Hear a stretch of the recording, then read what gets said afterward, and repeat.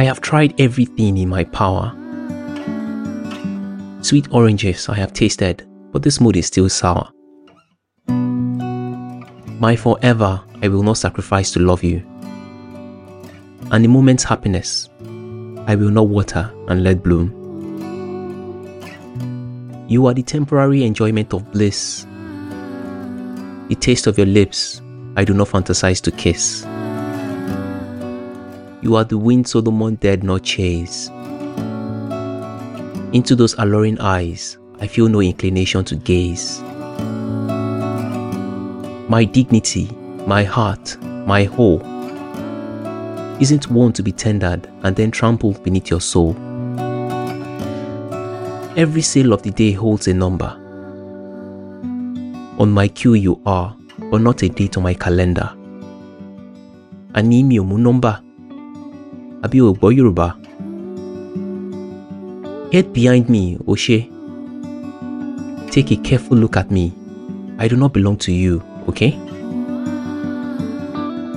Everything in this garden is available as food for you.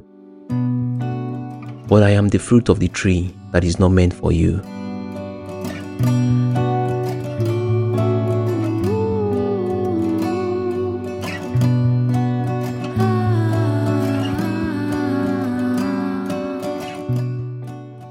I am your host, Wale.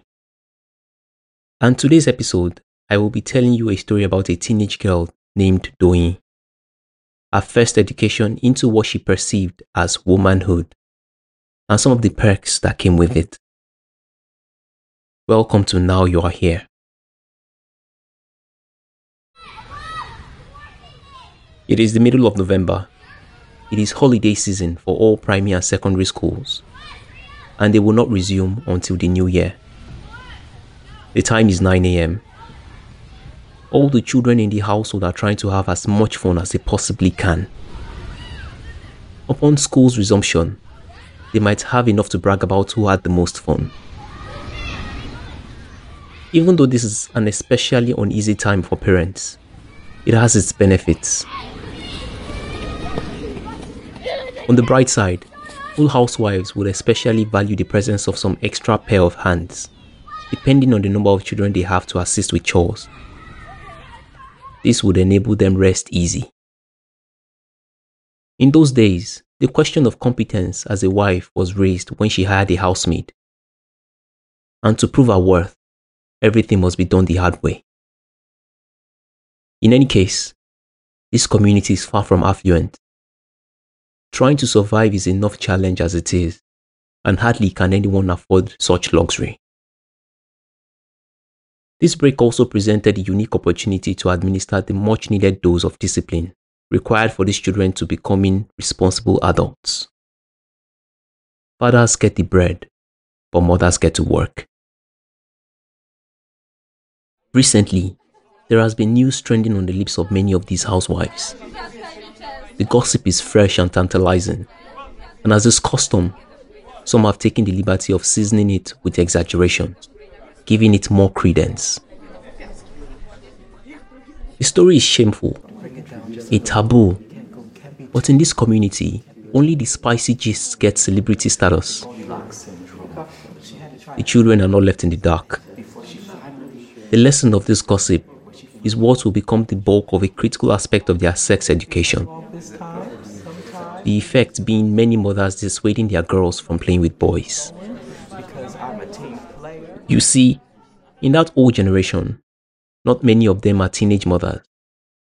And even though in their days this was unpopular, it was a thing of pride to boast about to their children. Okay, come closer. Let me give you the gist. Closer. Okay, that's good. Rumor had it that a certain girl of this community, whom we are not going to mention by name, had been put in the family way by a strange someone who fled the community. Of course, there are various speculations about who this strange someone was. Some said it was a boy with whom they went to school together. Others said it was one Abdul Rashid, who recently left the community for greener pastures. Whoever he was, he eloped. Here is another rumor. Some claim to have caught the duo displaying inappropriate affection to one another. Others said they even found them kissing. Whatever the love interest they both shared, the fact is they went behind closed doors and perpetrated a taboo, and no one knew when. That's it. I hope you're not expecting more information out of me, because this is the most you are going to get. I wasn't there. On the day of the big news, the girl's mother was inconsolable. It was as though she had lost her child. She dashed out of her rented apartment, ripped her blouse apart, and let out a humiliating cry. "Mokwo, she has killed me. She has killed me. She has finished me," she kept saying over and over again. She threw herself on the floor and made into a spin. Her wrapper hung loosely against her waist, but she no longer cared for her dignity to conceal her nakedness. She bathed in the soil and threw some dust in the air. Some neighbors, housewives, gathered to console her. They request to know what happened, but the woman, absolutely consumed in her own grief, pays no heed to them and would not stop weeping. He noticed that she left the door to her apartment ajar and feel inclined to go in and inspect. Two of the women head for the room.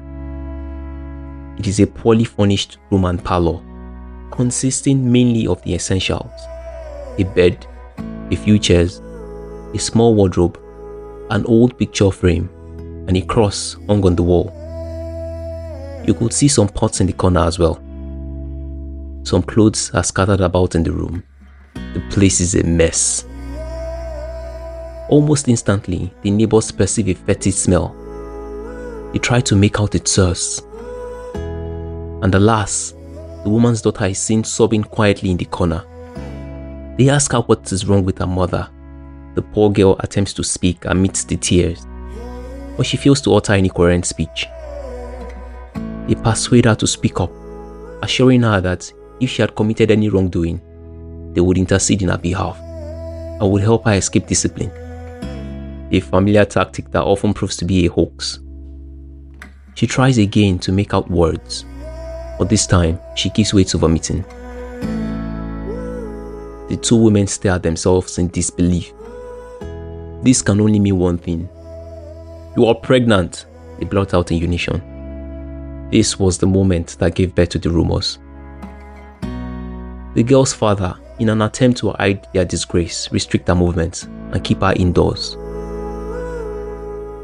Both parents vow never to speak of this episode to anyone.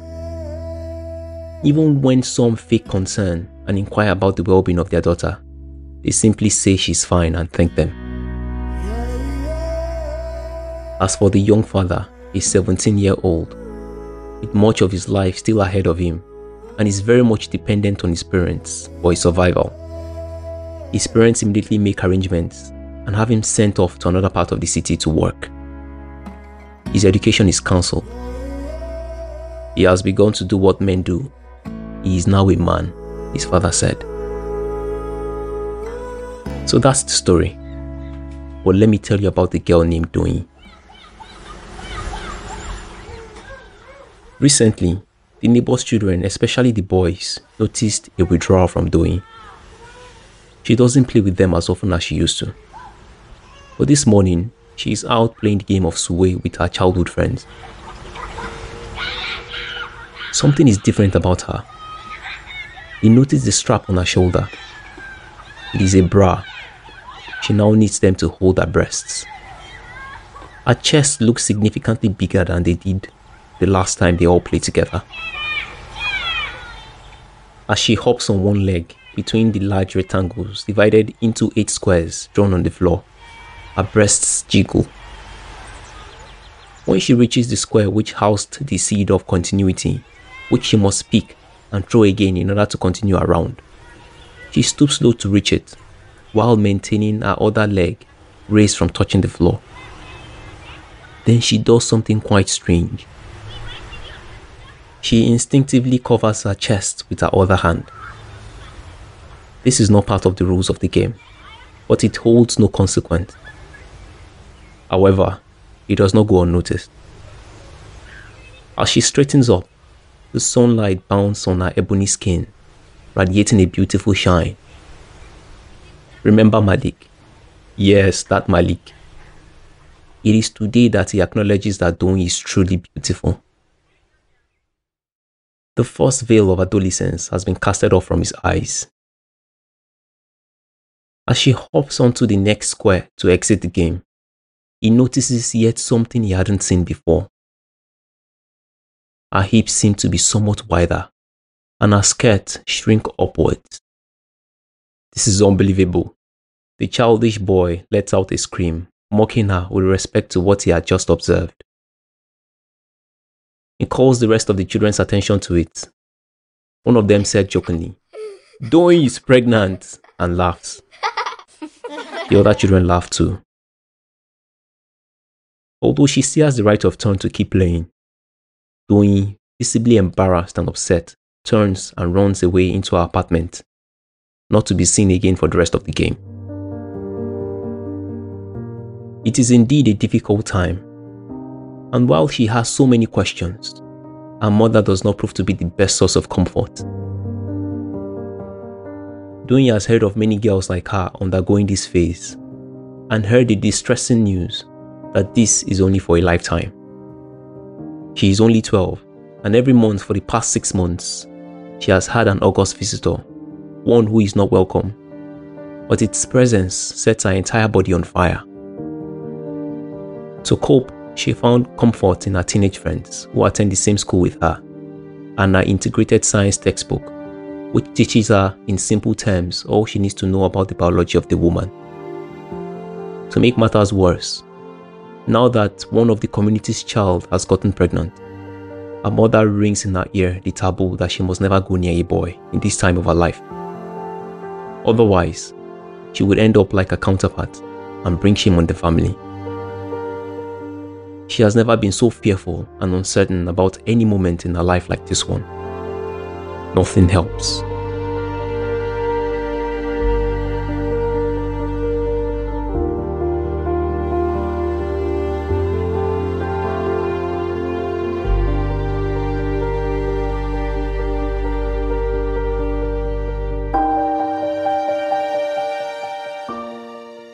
Before the incident, Mama Doyin often sent her daughter to hawk some oranges as a means to provide extra income for the family.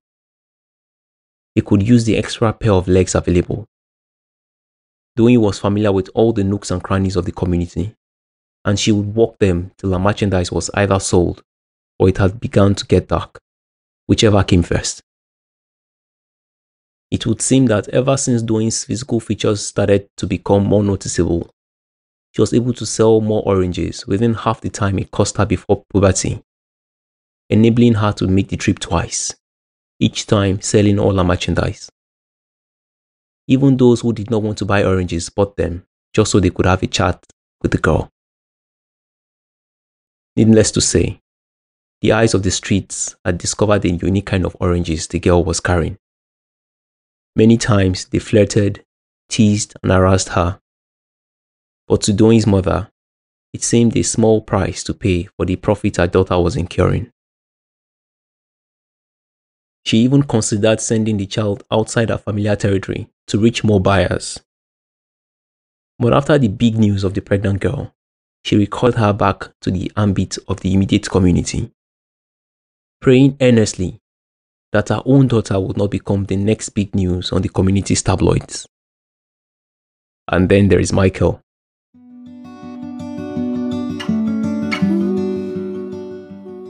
Michael is the younger of two. He is tall, light-skinned. He has piercing brown eyes and has a broad frame. He is sober and disciplined. Both of his parents have managed to weed out the rebellion that is often typical of young boys of his age. He easily becomes the neighborhood's special child and a riveting example for all the boys to follow. His middle-class family recently moved into their new home a few weeks ago. He has much to learn about the customs of this place, and so he tries to make new friends. But it doesn't take him long to realize that the majority of the young people here are either in primary school or are just about entering junior secondary school. In his new environment, Michael quickly becomes lonely and often keeps to himself whenever his brother is absent. His older brother is learning the trade of becoming a tailor while he awaits his JAMB result that would enable him gain admission into the university as an undergraduate. His parents are less present at home, both of them being civil servants, the nature of their jobs forever remaining a mystery to the rest of the neighborhood, who describe them as doing government work. Today, Doyin is hawking her oranges in a street. She beckons all to patronize her as she cuts through. Ọmọ Ọlọ́sàn!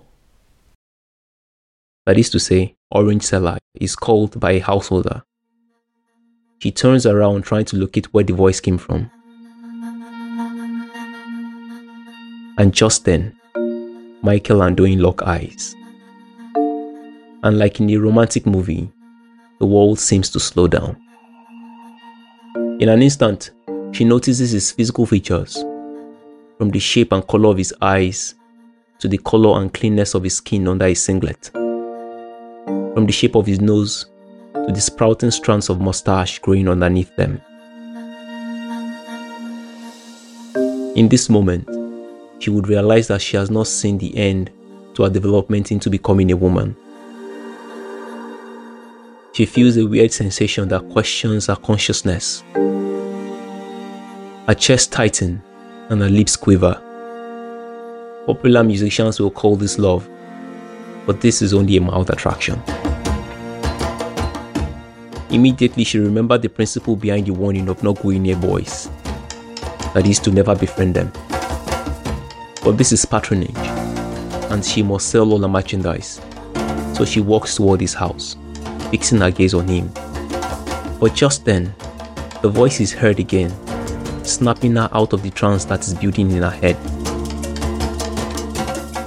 The voice alleged that it was he who called, and this is true. Michael had been tasked with sweeping the immediate compound of his home as his parents left for work. That was why he was outside his home in the first place. He was not out to buy any oranges, but he too was too captivated to speak. It would seem that he had found his match in a potential friend. He smiles at her. She is flustered, but does not smile back. Rather, she walks off hurriedly to the customer. She would spend the next few weeks thinking about him, and he, likewise. He would also form the habit of keeping an eye out his window, hoping that she passes the street in order that he might get to chat with her and get to know her better. Now, he has someone to look forward to seeing every day. But she will keep resisting him. A strange strategy, even though she has developed a crush for him. This is the beginning of a childhood romance. In time, the two get talking. Michael has many questions, like where she lives, why she hawks oranges, if she's in school, what class she's in, what her hobbies are, things like that. He is not like other boys. Doyin has no special needs, and the attention he gives her makes her feel special. Sometimes he walks with her on the streets while she hawks, and even helps her advertise. He is eventually tagged as a lover boy. He even escorts her home, even though she refuses and tries to send him away. But Michael is bold. He gives her the shock of her life by paying a surprise visit to her home one weekend and inquires of her from her neighbors. He gets introduced to her mother and sweeps her off her feet by being cultured and respectful. He greets her, prostrating completely on the ground, the Yoruba traditional way. And although Doyin's mother is big on tough love, she melts and wishes she had a son. But it is too late now. She tells him he can visit anytime and encourages him to make himself at home. Although the two have a clean friendship, it doesn't take long for everyone to presume that they are dating. This will spark jealousy among the boys who grew up with Doyin. Whenever he is around at home, they refer to him as Oko, that is to say, husband. They both dispute this amidst smiles. Doyin's fear of boys thins out on approval of her mother, but she never forgets. She reminds herself of her dreams, to work hard at school, go to the university, and obtain a degree and a great job, and then pull her and her mother out of poverty. But things do not go exactly as planned. Before you think this is like one of those Nollywood movies where the worst come to pass, this is where I invite you to take several seats. Their romance, although sweet, will have proved to have shone a brief but memorable light. Michael's parents, in light of their new circumstances, make arrangements for the young boy to change school. He would be attending a boarding school in a different state and would only be returning home once in a while. This news is unpleasant to Doyin. She fights back her tears and wishes him well. The next few nights will be tough as she prepares herself to getting used to not seeing him again. On their last time together, they would exchange gifts. Michael gifting her a necklace as a token of whatever this was, and Doyin, having no material possession to give, offered to give her first hug to a boy she had only begun to know, a feeling he would treasure, as he remembered fondly the feeling of the softness of her skin against his chest, and the resounding promise to see each other again soon on their next school holiday, and rekindle whatever this was. That night, she would soak her pillow with tears and fondle keenly her gifts and recite their promise of never forgetting each other. In the future, this memory will prove to be childish nonsense, and they will later find each other to be different persons and laugh with their friends about the ridiculousness of this evening.